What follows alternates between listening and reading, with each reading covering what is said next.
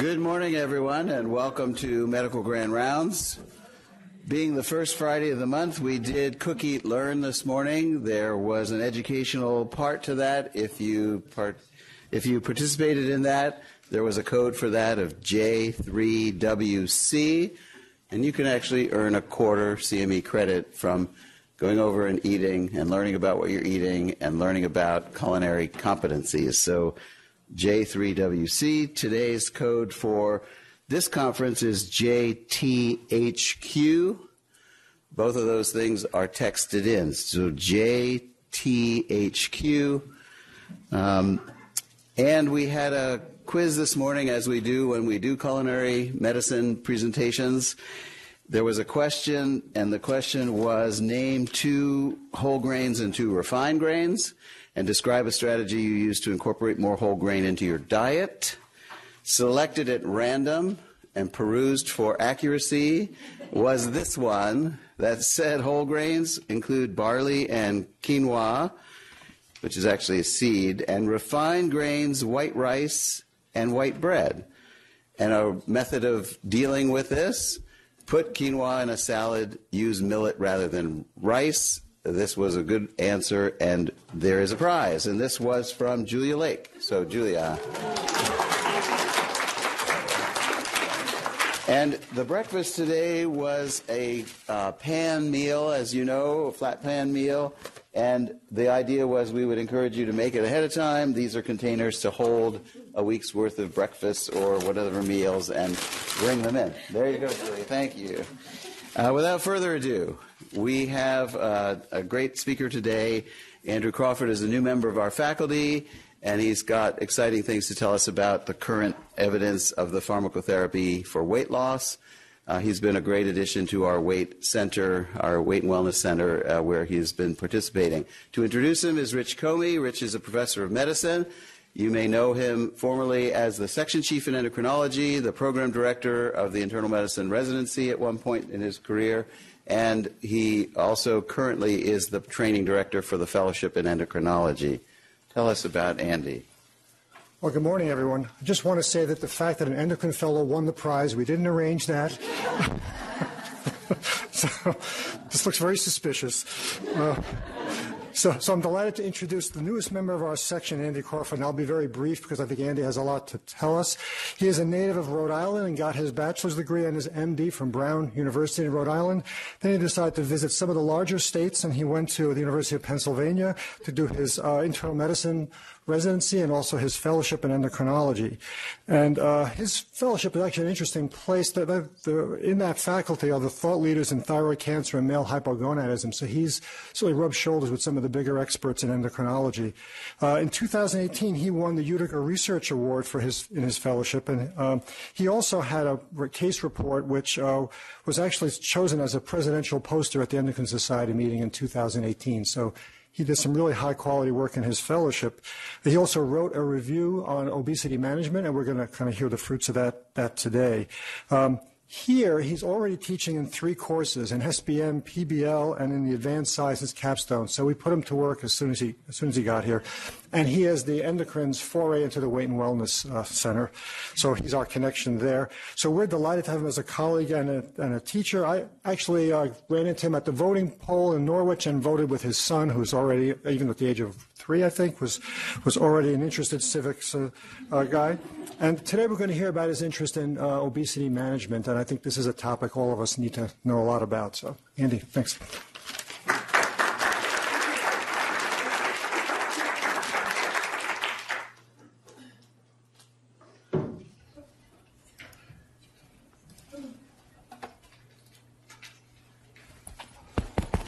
Thank you so much, Dr. Rothstein and Dr. Comey. Everybody hear me okay?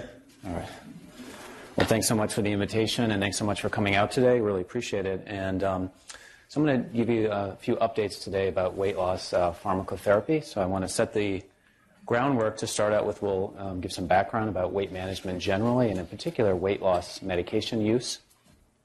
Talk specifically about the hypothalamic control of weight, and then obviously specifically about the different medications that are useful for weight management.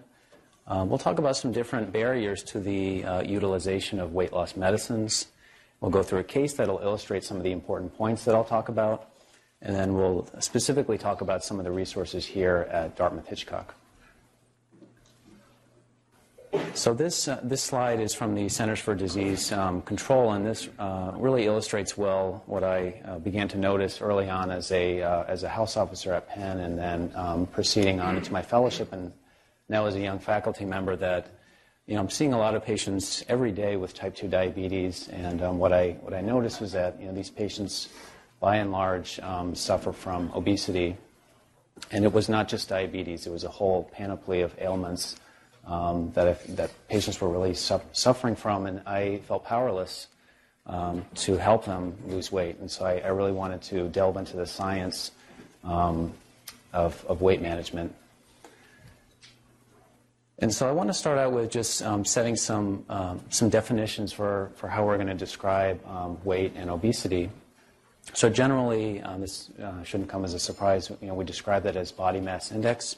So weight in kilograms over height in meters squared, and then there's different categories. Starting with a body mass index of 25, we would consider those patients to be overweight.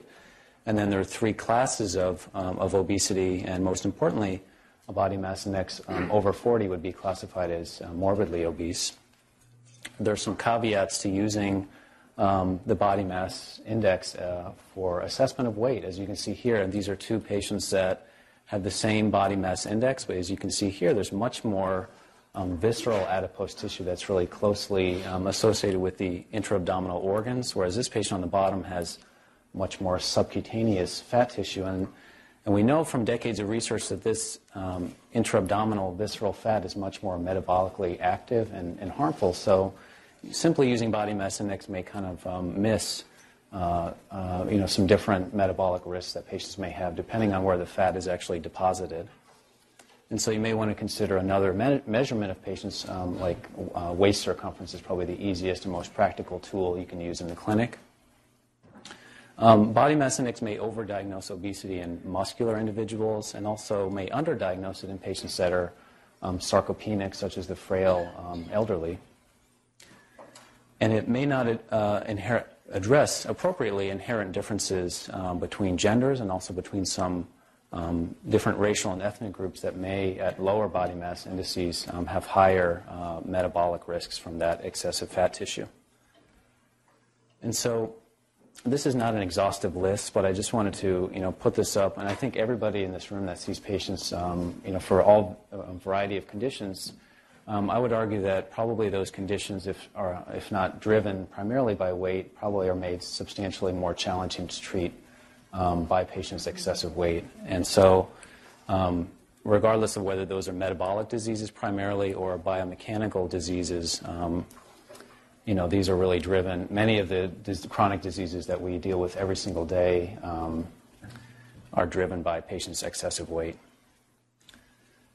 And so this is an important slide that I wanted to share that really demonstrates, and this is showing the risk of type 2 diabetes, but you could put up a similar slide for many other metabolic conditions, that there's really a linear association essentially with body mass index and the risk of developing type 2 diabetes at increasing body mass indices. Really, it takes off quite abruptly at a body mass index starting at 25.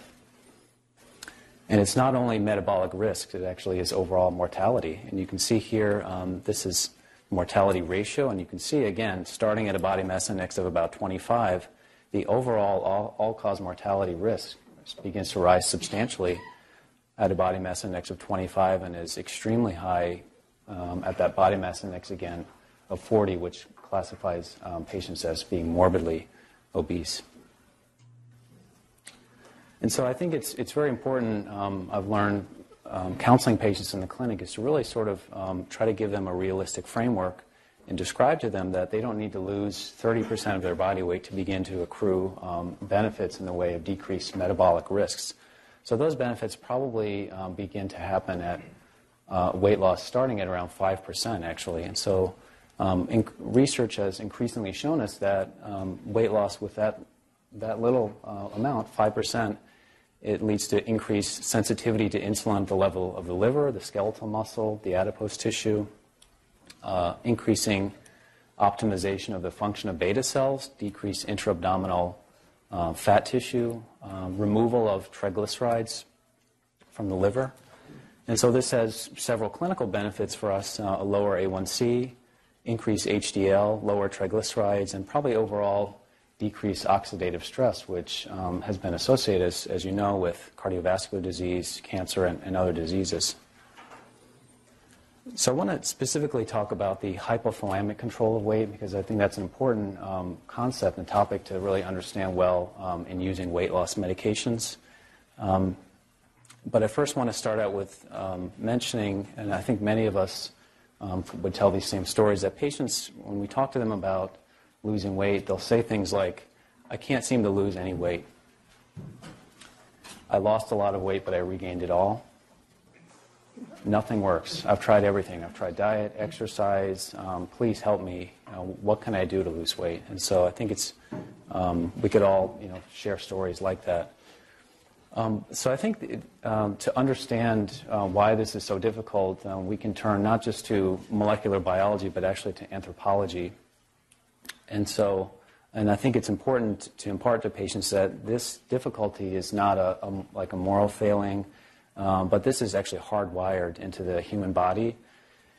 And so I find that this resource by Jared Diamond, he's the author of Guns, Germs, and Steel. He wrote another excellent book called The World Until Yesterday, looking at traditional societies and trying to understand how those societies live, because they live in a closer manner to how human beings lived hundreds of thousands and millions of years ago. And what he said was that under the traditional conditions of starve and gorge existence, those individuals with a thrifty genotype would be at an advantage because they could store more fat in surplus times, burn fewer calories in the Spartan times, and better survive starvation. And so those people that could maximally extract calories and operate with peak metabolic efficiency, those genes were selected for, and because those human beings survived better under those conditions. So that was the starting point, and then the past century has really allowed us to understand exactly where in the body this is hardwired into. And so that work started really in the early 20th century with Dr. Joseph Babinski and Dr. Alfred Freilich, who were neurologists. And what they found was that they kept noticing that patients they were treating with hypothalamic tumors were morbidly obese. So they suggested that perhaps the hypothalamus played an essential role in the maintenance of weight and metabolism. And that led to several more decades of research leading up to the 1940s when scientists destroyed the mouse hypothalamus, which resulted in massive overfeeding in those mice, and the mice became markedly obese, which again suggested that the hypothalamus plays a critical role in the maintenance of weight and metabolism. And so that led to some additional work to try to discover biochemical molecules that were involved in this important set point, per se, in the hypothalamus. That led to the discovery of leptin, which is produced by the adipocytes, the fat cells, and was found to bind to receptors in the hypothalamus. And what they saw was that mice that had a mutation in this gene became massively obese.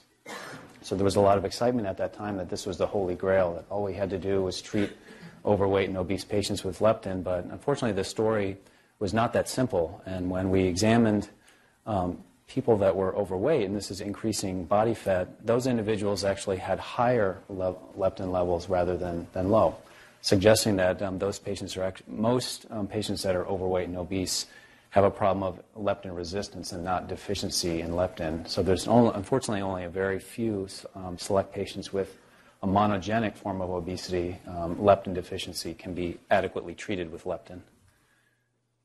And so that led to several decades further research identifying multiple additional hormonal factors responsible for the maintenance of weight. And so all of these factors here feed into ultimately the hypothalamus, which leads to, as you can see my son here, chowing down on some pizza. So this leads ultimately to changes in feeding activity and energy expenditure. And you can really think of those as being organized into two arms here. So the orexigenic pathway, or the pathway that promotes increased feeding, and decrease energy expenditure. Probably the most important hormone here is made by the stomach called ghrelin, but there's a number of other hormones here.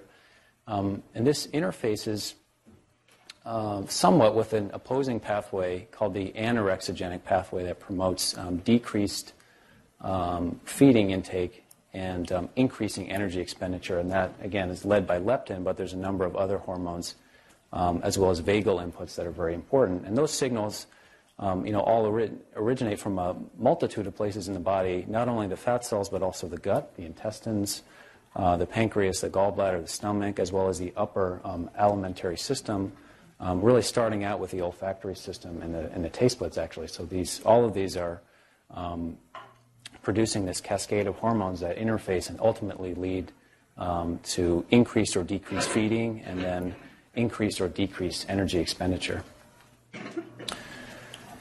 And so this was an important and interesting observation that physiologists had back in the mid-1990s, and this, again, illustrates why it's very difficult for patients to lose weight in general. And so several dozen volunteers were either overfed or underfed, and what was demonstrated was that interestingly, patients that lost 10 to 20% of their body weight had a decreased resting energy expenditure. And so, again, that was probably the hypothalamus trying to maintain a certain set point in weight and trying to reduce the body's overall loss of energy stores. And so probably what's happening is there's a suppression overall of anorexigenic hormones and an enhanced activity or levels of the orexigenic hormones feeding into the hypothalamus. So that leads us to weight loss pharmacotherapy and trying to modulate that hypothalamic set point. And so I wanted to start off by sharing this. This is the guidelines that are put out by the Obesity Society and the American Heart Association, really advising us as to how to organize our thinking as to treating patients. And so it's recommended, starting at, again, that body mass index of 25 when patients are overweight, and certainly if they have comorbidities of excessive weight, that's the point to institute some kind of a substantial lifestyle change. But starting at a body mass index of around 27, if patients have some weight-related comorbidity, hypertension, sleep apnea, diabetes, you would want to consider at least beginning a medication for weight loss. Whereas with bariatric surgery, you would seriously consider and counsel patients potentially to pursue bariatric surgery starting at a body mass index of 35 if there's some comorbidity. So I just wanted to very briefly mention this concept that will kind of pop up again and again in different studies that I'll mention. Intensive lifestyle intervention is kind of a vague term, so what exactly does that mean? In general, it's modeled on the diabetes prevention program, which is a very important study from the early 2000s, 2002, which demonstrated that we could, through intensive lifestyle changes, mostly frequent individual meetings, providing education on nutrition, exercise, and behavior, and 150 minutes of moderate exercise, that we could allow patients to lose 7% of their body weight and reduce their risk of progression to type 2 diabetes from a pre-diabetic state by about a third. So that was a very exciting study, and that's really been used as the model for intensive lifestyle intervention. So the goals of pharmacotherapy are really, number one, to facilitate weight loss in combination with those behavioral, dietary, and lifestyle changes, and I would argue most importantly to prevent weight regain. An important point to make is that short-term treatment for really less than 6 months has not been demonstrated to produce any long-term health benefits, although there are some medications that are approved for short-term use. There's a recommendation not to pursue that strategy of treatment based on the available scientific evidence. So this is a timeline really demonstrating how the approval of weight loss medicines, and this is not an exhaustive list because many have been, as we'll talk about later, have been pulled off of the market. But starting in the 1950s, several stimulant medications were approved for short-term use only. And then there were several decades that passed before we have any medicines that have stuck around. Orlistat or Ally in the over-the-counter formulation, also known as Xenical on the prescription strength, came about in the late 1990s. And then over the past decade, we've fortunately had a few more medicines come on board. Lorcaserin or Belviq, Qsymia, also known as phentermine topiramate, Contrave, and then most recently liraglutide or Saxenda. And so this demonstrates the mechanisms by which each of these medications work. And these are the FDA-approved medications for chronic weight loss. So orlistat is a little bit of it's a special medicine. It works sort of differently than the other ones do. It's important to point out that it is really not to any appreciable degree absorbed systemically. And so it really acts at the level of the gut by inhibiting pancreatic and gastric lipase enzymes, promoting calorie malabsorption. And then the other four medicines really all work to promote satiety and satiation. So we'll talk a little bit more about that. Lorcaserin and phentermine topiramate, it's important to point out, are DEA Schedule IV medicines, so they are controlled substances. Lorcaserin interfaces with serotonin receptors in the central nervous system. Phentermine has a stimulant action, so promotes the release of norepinephrine. And topiramate, which as many of you know as Topamax, is a very effective antiepileptic, modulates GABA receptors in the central nervous system. Contrave, or naltrexone bupropion, is a medication that interestingly combines an opioid receptor antagonist, and many of you know it from its use in substance abuse and dependence, has been shown to be very effective at interfacing with an important hormone called pro-opiomelanocortin that I showed a few slides ago.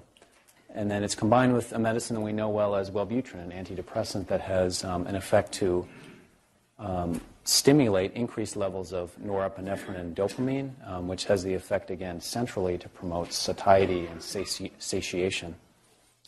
Liraglutide is an interesting medicine. Many of you may know it. The same molecule is approved under a different name called Victoza for type 2 diabetes.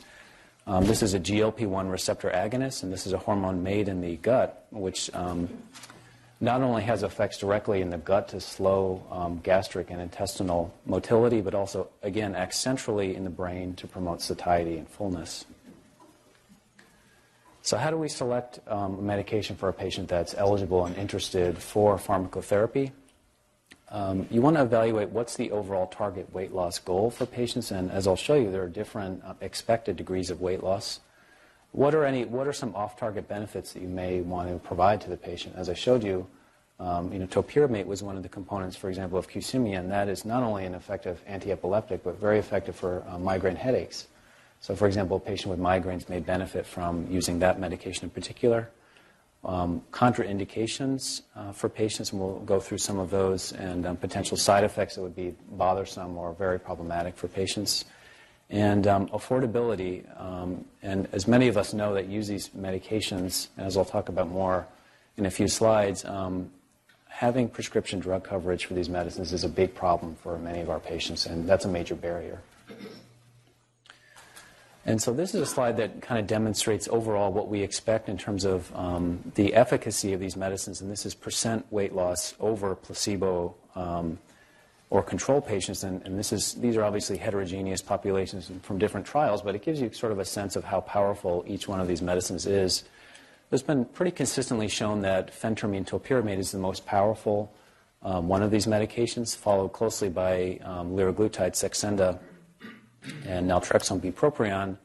I put in here just for reference the Look Ahead trial, which was a different trial looking at patients with type 2 diabetes who were obese, and there was only lifestyle change implemented in that particular trial, but it's useful sort of as reference, and sort of trailing behind a little bit are Lorcaserin, Belviq, and orlistat. So you really don't get nearly as robust weight loss with these two medicines as with the three that are on top here.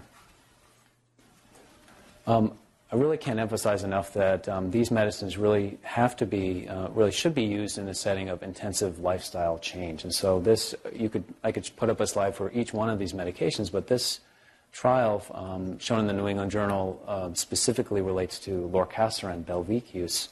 And this arm here in blue shows lifestyle changes alone. So they lose a significant amount of weight, but patients with Lorcaserin, using Lorcaserin, that were also given the same lifestyle counseling, lost significantly more weight. And then when those patients went back to after year one, went back to the placebo, they were only able to achieve that level of weight loss essentially seen by the placebo group.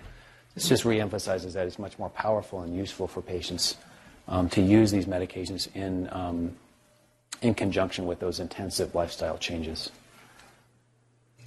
It's very important to monitor these patients very carefully after they've started the medication. So it's recommended that after about 12 weeks you reevaluate how patients are doing on these medicines. And so you'd probably consider patients that have lost less than 3% of their weight as being overall non-responders to the medication.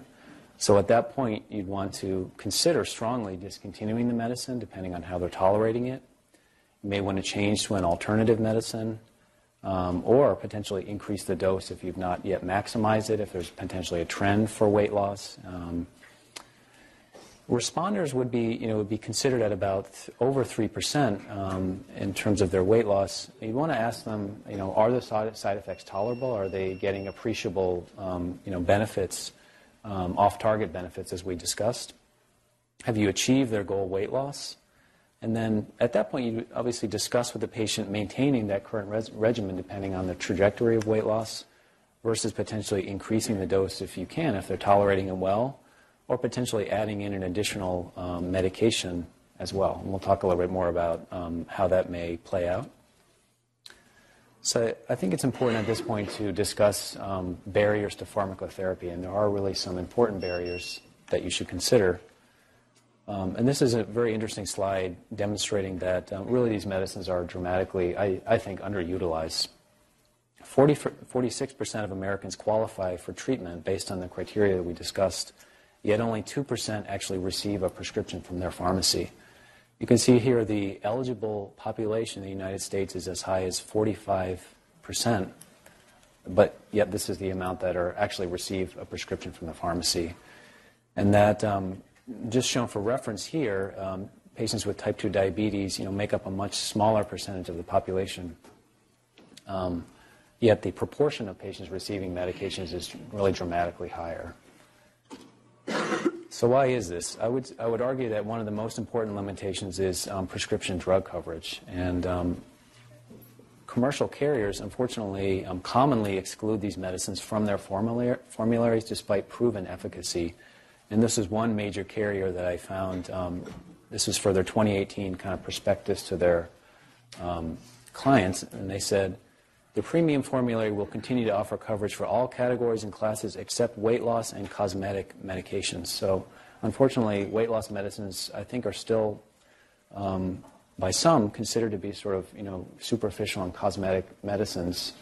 And again, I think this sort of goes back to the problem. It really took many decades for obesity to be considered a chronic disease. It was really not until about 2013 that the American Medical Association recognized obesity as a true chronic disease. And this is very interesting. I didn't know this before I prepared for this talk, but it's actually written into the Medicare law, into Medicare Part D, that weight loss medication is excluded specifically by that law unless the patients have some kind of supplemental that has like enhanced coverage of some kind that will allow them access. In terms of Medicaid, it's really state dependent as to whether, and so individual states can decide whether they want to offer coverage for these medicines. And so on this slide here, this really demonstrates nationwide Medicaid coverage, not only for pharmacotherapy, but for bariatric surgery and nutrition counseling for patients that are obese. And so as you can see here, so blue means that the state is offering coverage. So there's a lot of blue here for bariatric surgery, pretty good amount for nutritional counseling, but there's a lot of yellow here, which means that it's not specifically covered for pharmacotherapy. If you look very closely, you can see that Vermont here is one of the states, unfortunately, that does not offer coverage of these medications. But right next to it, fortunately, New Hampshire does, in fact, but it does require prior authorization to obtain those medicines. Public perceptions have been, I think, also a big problem, and some patients are quite skeptical of using some of these medicines, and that really goes back to what's happened over the past several decades, and there's been a lot of bad press about medications used for weight loss, and I think that probably goes back to at least the 1970s. where amphetamines were widely used in the 60s and 70s for weight loss, but they were found to obviously have not only harmful side effects, but to be quite addictive, and now they've been moved to essentially a Schedule II status, so very difficult to access for weight management. Many of you probably remember fen-phen was a widely used medicine up until the 1990s, very effective, widely used, but unfortunately was found to have substantial cardiovascular and pulmonary toxicity. It caused pulmonary hypertension and cardiac valvular abnormalities, mostly due to the fenfluramine component, although phentermine, this component has been found to not be associated with those specific adverse side effects. And so phentermine has remained FDA approved since the 1950s. And then more recently, there was a medication called sibutramine, again, which was a stimulant medicine widely used up until about 2010, and it was unfortunately found to have significant cardiovascular and cerebrovascular toxicity, so that's been since removed from the market by the manufacturer. And so I wanted to discuss or illustrate some of these issues that we've talked about so far with the case. And so this is very similar to the patients that we're seeing every day at the Weight and Wellness Center. This is a 42-year-old man that's had difficulty losing weight, and one of his primary concerns is that he may develop type 2 diabetes in the future. He tells you that about 2 years ago, he tried a commercial weight loss program. He went to the gym every day, he lost 40 pounds, and then regained it all. He has intense nighttime cravings and snacks before bedtime. So you evaluate this patient and you determine, and he expresses a strong interest in weight loss medication. First you evaluate his history and get some objective data. The relevant past medical history, he's got prediabetes, hypertension, depression, non-alcoholic steatohepatitis, chronic constipation, as well as attention deficit disorder. Family history notable for a strong history of diabetes, and so that's led to this specific concern on his behalf. In multiple overweight family members, he's on lisinopril, metformin for the prediabetes, and Adderall for his ADHD. Notably on exam, he is obese by body mass index. His blood pressure is not well controlled. He has a waist circumference of 44 inches, and really above a waist circumference of 40 has been associated with substantially increased metabolic risk, again, due to that high amount of intra-abdominal visceral fat. Labs notable for a A1C elevated into the pre-diabetic range. LDL is really not optimal, and his triglycerides elevated as well, and a low HDL. So overall, this biochemical and physical exam picture consistent with the metabolic syndrome. And so at this point, he technically is a candidate for bariatric surgery, but he's really not interested in that. So you institute some intensive lifestyle counseling, and he is going to implement those changes, but he's eligible and interested in weight loss medication. And so this is really what we do in the clinic, and we kind of go through each one by one. And this is, of course, assuming that he would have coverage potentially for these medicines. So first you would consider Qsymia, phentermine topiramate. The pros being, again, that it would offer the most significant weight loss of all the medicines that we've talked about. The cons being that he's already on a stimulant, namely Adderall, so the risk of precipitating substantial tachycardia, anxiety, and certainly worsening hypertension would be high in this patient. For naltrexone and bupropion, the pros would be that it would actually significantly help with his nighttime cravings and what he describes as food addiction. It's been found to be very helpful in that setting, and may help with his untreated depression, given the bupropion, the Wellbutrin component. The cons would be that in the short term, this medicine has been shown consistently to cause, in the first couple of weeks, worsening hypertension, although probably over the long term, the blood pressure does trend down overall. But that's important to monitor patients for worsening hypertension when you begin to use it. Liraglutide or Saxenda would again offer fairly significant weight loss. It's been demonstrated in an important trial several years ago to reduce the fibrosis associated with NASH and fatty liver disease, so potentially could positively impact the natural history of that disease. And but the cons being that it's a once a day daily injection, and it is quite expensive for patients that don't have good formulary coverage. for orlistat. The pros would be that it's over-the-counter, it's relatively inexpensive, again, has few systemic side effects because it's not systemically absorbed to any appreciable degree. It may help him with his chronic constipation overall, but the cons being that effect could be bothersome to him, and patients can have stool leakage and diarrhea. And those are side effects that happen really in a large percentage of patients, which has really limited the overall uptake and use of that medicine. Lorcaserin or Belviq, again, overall has a pretty small absolute weight loss potential, and so we don't really use it that often, and it is quite expensive in general. The pros being that it has really few systemic side effects. And so this patient decides, after a lot of consideration, to begin Saxenda, 3.0 milligrams once a day. And I think primarily, for this patient, he was interested in that effect, that impact on potentially the fatty liver disease, the non-alcoholic steatohepatitis. He also begins an intensive lifestyle intervention program, but the weight loss has stalled at about 5% at 24 weeks, which does happen with these medicines. Eventually, patients kind of reach a nadir and they reach a new steady state over time. And you'll see this with really any of the medicines that we use. But he's not happy with that 5%, and he thinks it's reasonable, and he's interested in augmenting it with potentially another medicine. And so he decides again, because he has chronic constipation, to begin orlistat 60 milligrams a day, once a day with dinner. So this is sort of illustrates a typical time course for a patient that succeeds using these medicines and eventually becomes a good responder.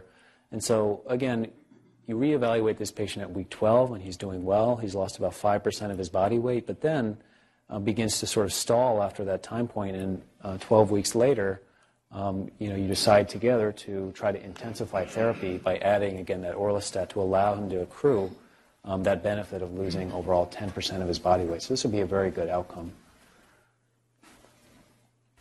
So I want to pause at this point and sort of discuss specifically some of the resources that are available at Dartmouth-Hitchcock for weight management. And so under Dr. Rothstein's leadership, the Weight and Wellness Center has really flourished over the past several years since it was started, and there are now two sites. There's a newer site down at Manchester, and then the main site down just down the street at Heater Road. And so it's really a multidisciplinary team. I really want to emphasize that. And we do the referral criteria. It's really only at this time a body mass index equal to or greater than 30. So patients are evaluated, and we do frequently refer patients and help support their journey to bariatric surgery and other potentially endoscopic interventions. And then we institute through two separate programs here, again, that intensive lifestyle change that I sort of outlined. And these are just two different programs that kind of are different in terms of how they're organized and in terms of the time course, but they all incorporate the essential aspects of the diabetes prevention program. We frequently use weight loss medications as part of the individualized treatment plan for patients. One of the things that I've been closely involved with has been an integrated type 2 diabetes clinic where I help support other providers in their efforts to help patients to lose weight, but also really optimize their diabetes and ensure that they're on an optimal weight diabetes medicines that are weight negative in general, that promote weight loss in patients. And then under Dr. McClure's leadership, we also thankfully have a culinary medicine program that's been very important to impart essential skills to patients to help them prepare healthy food options. Another essential part of our Weight and Wellness Center overall is a clinical registry and a biobank that obtains blood and stool samples from patients at the baseline when they first see us in clinic, and then throughout their time in the clinic with us, and that allows us to will allow us over time to really assess and determine what are the most optimal ways for patients to lose weight, and really help us to identify potentially different biomarkers and so forth to optimize and tailor therapy for each individual patient. So I want to stop there. We ended a little bit early, and I'd be happy to take any questions that you might have.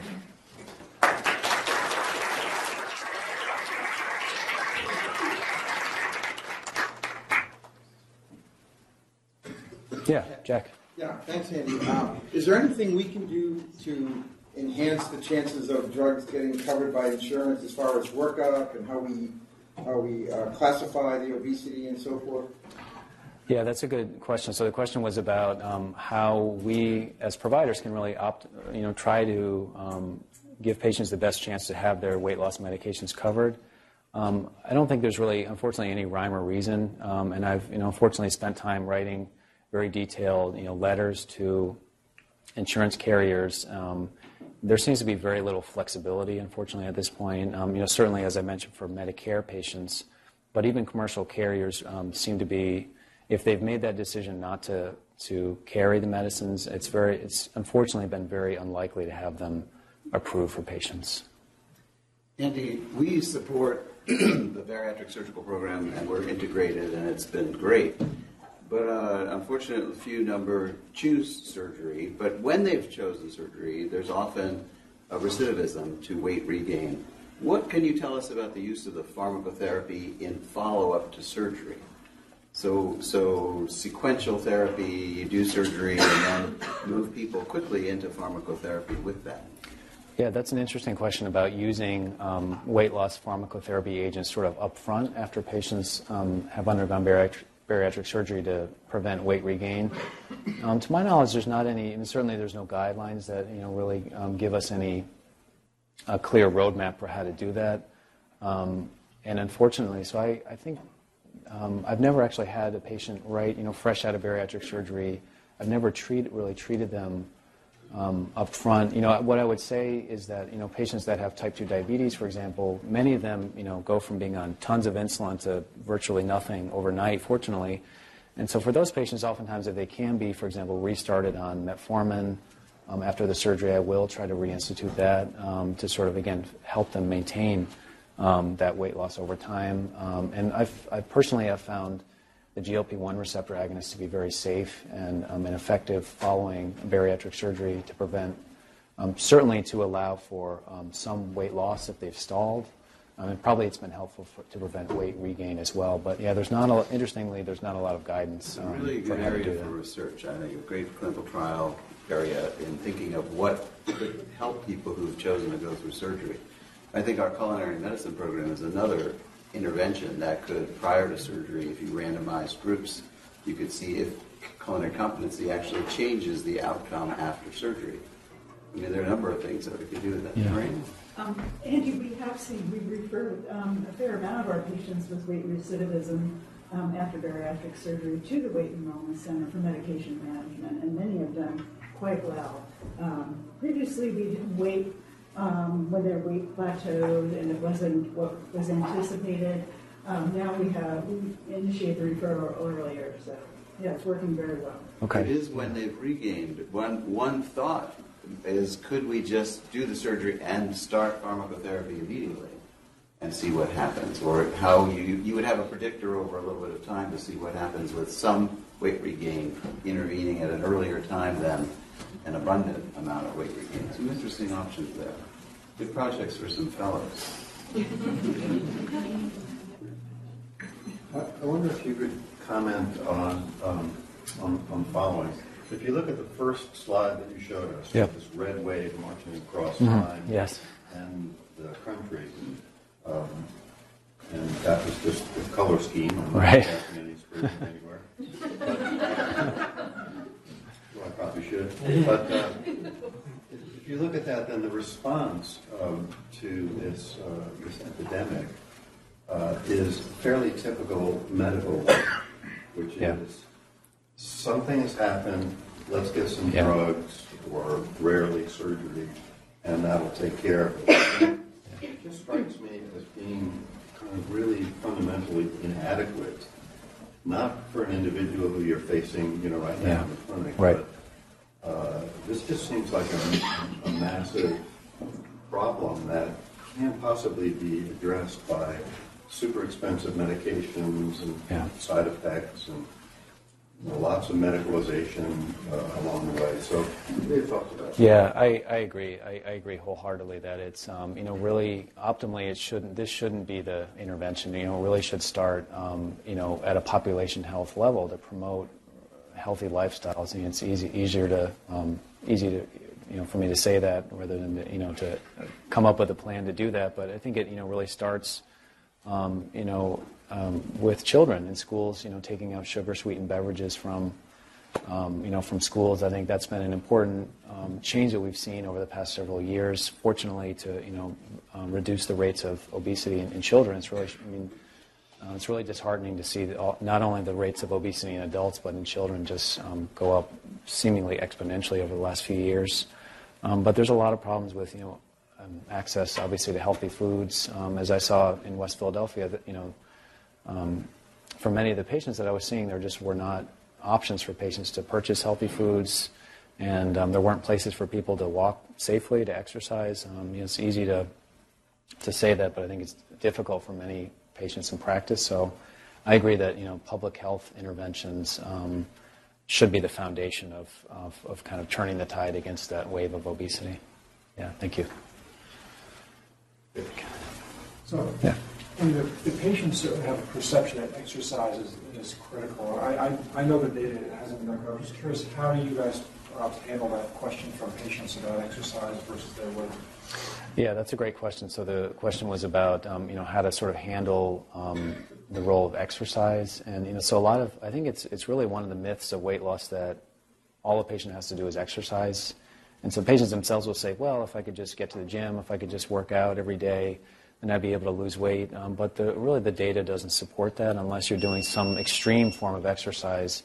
Really, patients don't tend to lose really hardly any weight, and so we impart to patients that exercise is essential to maintain weight loss, and that's really one of the important goals. It's really in weight maintenance, not in weight loss itself. Yeah, good question. Yeah.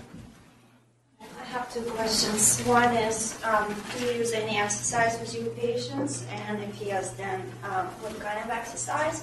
And second one, it struck me at the slide where you showed the coverage for bariatric surgery, pharmacotherapy, and lifestyle medicine, and it appeared that more than half of the states did not cover the lifestyle interventions.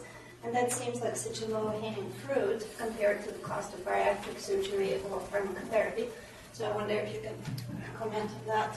Yeah, so a two-part question. One was about what are the recommended activities that patients take part in to promote weight loss. And so, again, the model is the diabetes prevention program, which it's a little bit vague in terms of what they recommend, but it's 150 minutes of what's called moderate intensity exercise per week. And so how it's defined in that particular trial was something like brisk walking or riding a bicycle. And that's sort of as detailed a recommendation as they gave.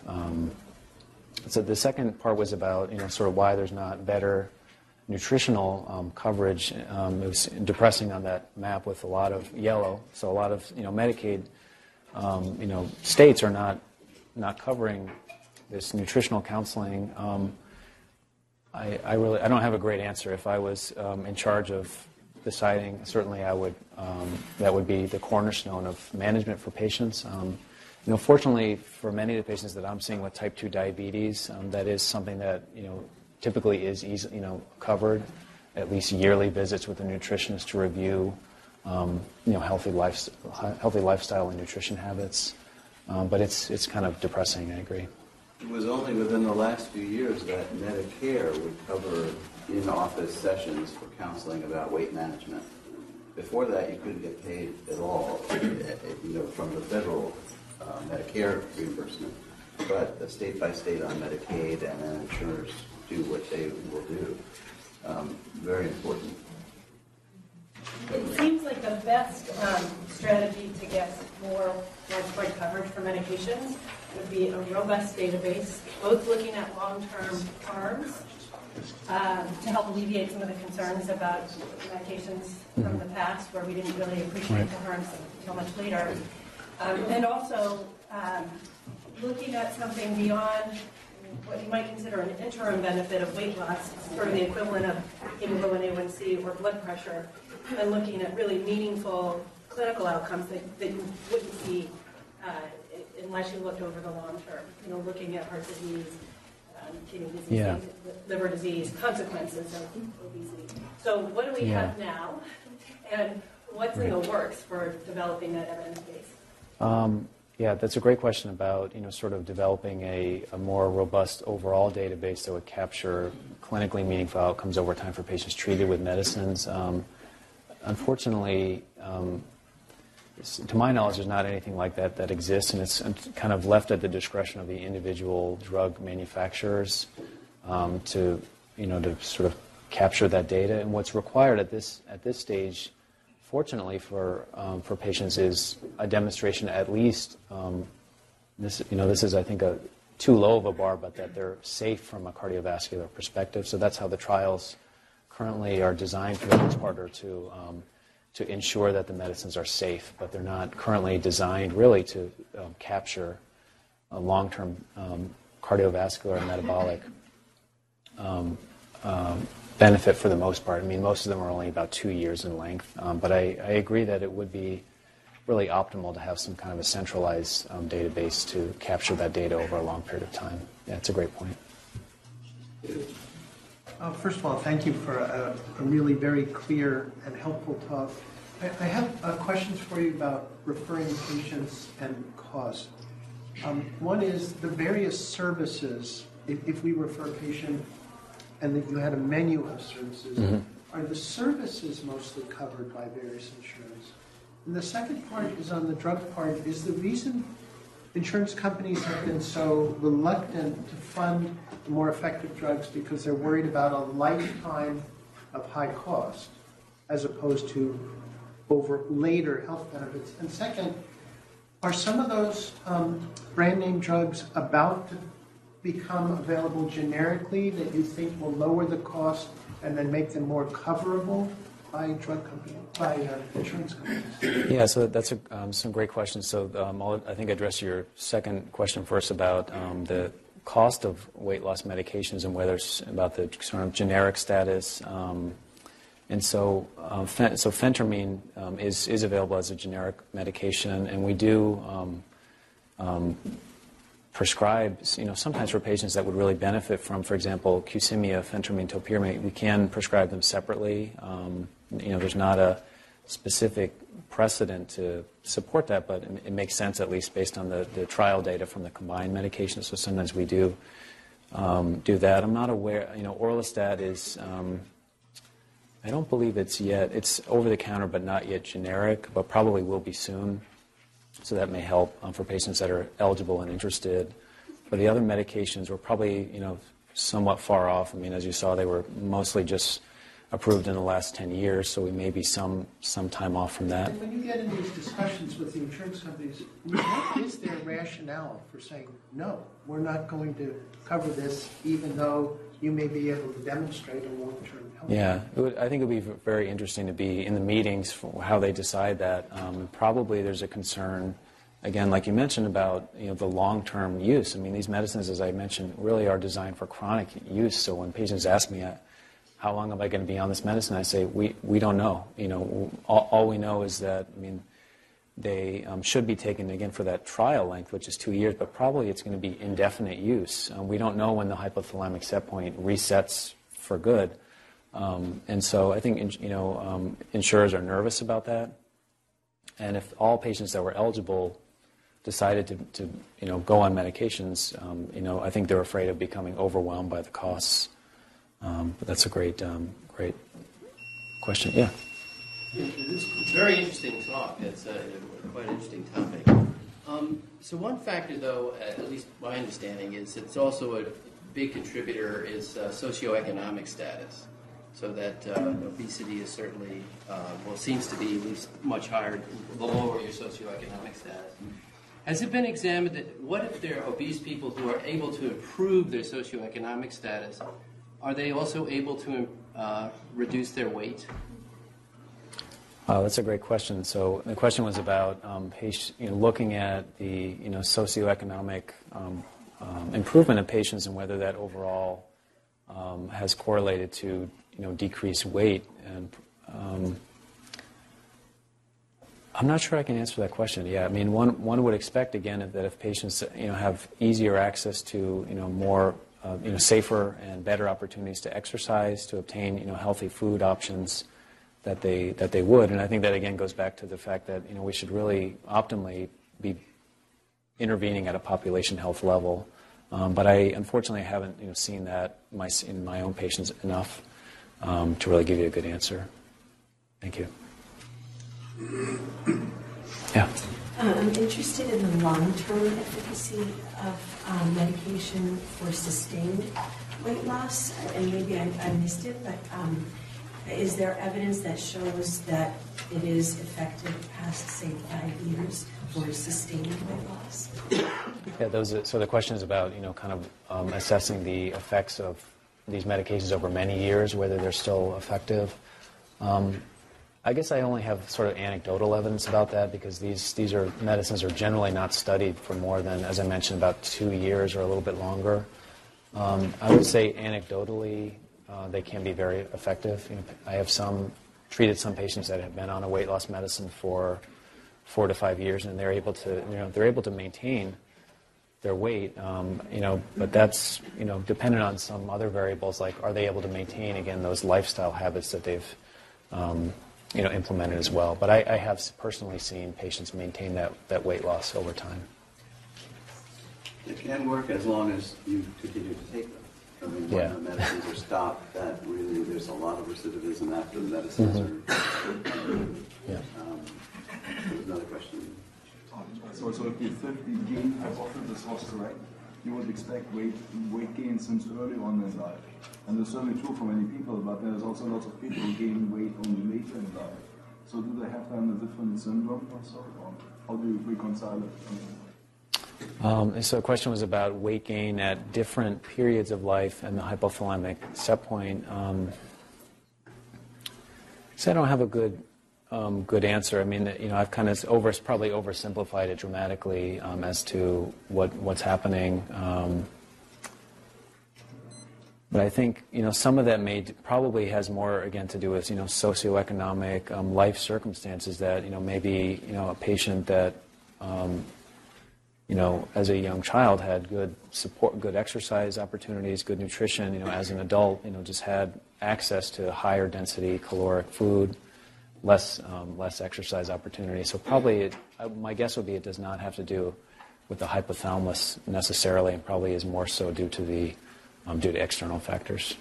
There's also weight loss in the elderly, right? It's such an interesting balance. You need about 600 to 800 kilocalories a day to maintain, but we eat 2,000 to 2,400, depending on who you are. So you're always ingesting, not everyone here, but as a rule, 2 to 3 times the amount of calories you need. Which, if you can expend those calories, you have to get rid of those calories, or you will gain weight. So there is an expenditure of calories over your time, and there is a balance. It's not clearly just what goes in and what you use up, but there is this need to keep a fairly tight relationship between calories in and calories used from when you're 25 years old to when you're, say, 75 years old. And so there are so many factors in that. Your microbiome might change, and your microbiome is probably related to about 20% of your weight. And there are trials of fecal transplant that have been done in murine models that have shown changes in weight based on just changing the composition of your microbiome. They're not human transplants being done yet for this, but there are, of course, for C. diff and for other kinds of illnesses. And one could imagine the ingestion of certain kinds of probiotics or other bacterial things that could help with it, all of which feeds this hypothalamic set point. Many, many pieces that interdigitate to that set point. But over time, in your life, why some people gain weight over that time really probably changes in ratio, opportunity to get to food, opportunity to use up calories, lots of things. There's even a paradox, which is that you should enter your octogenarian years with excess weight. There's a thing called the obesity paradox, which is that you should be slightly overweight as you go into your older years, possibly for reserve, possibly for other immunologic or metabolic benefits, but there's data on the paradox as you get to your elderly years. It's a great topic. I obviously enjoy this topic. Thank you, Andy, for Appreciate that. Thank you.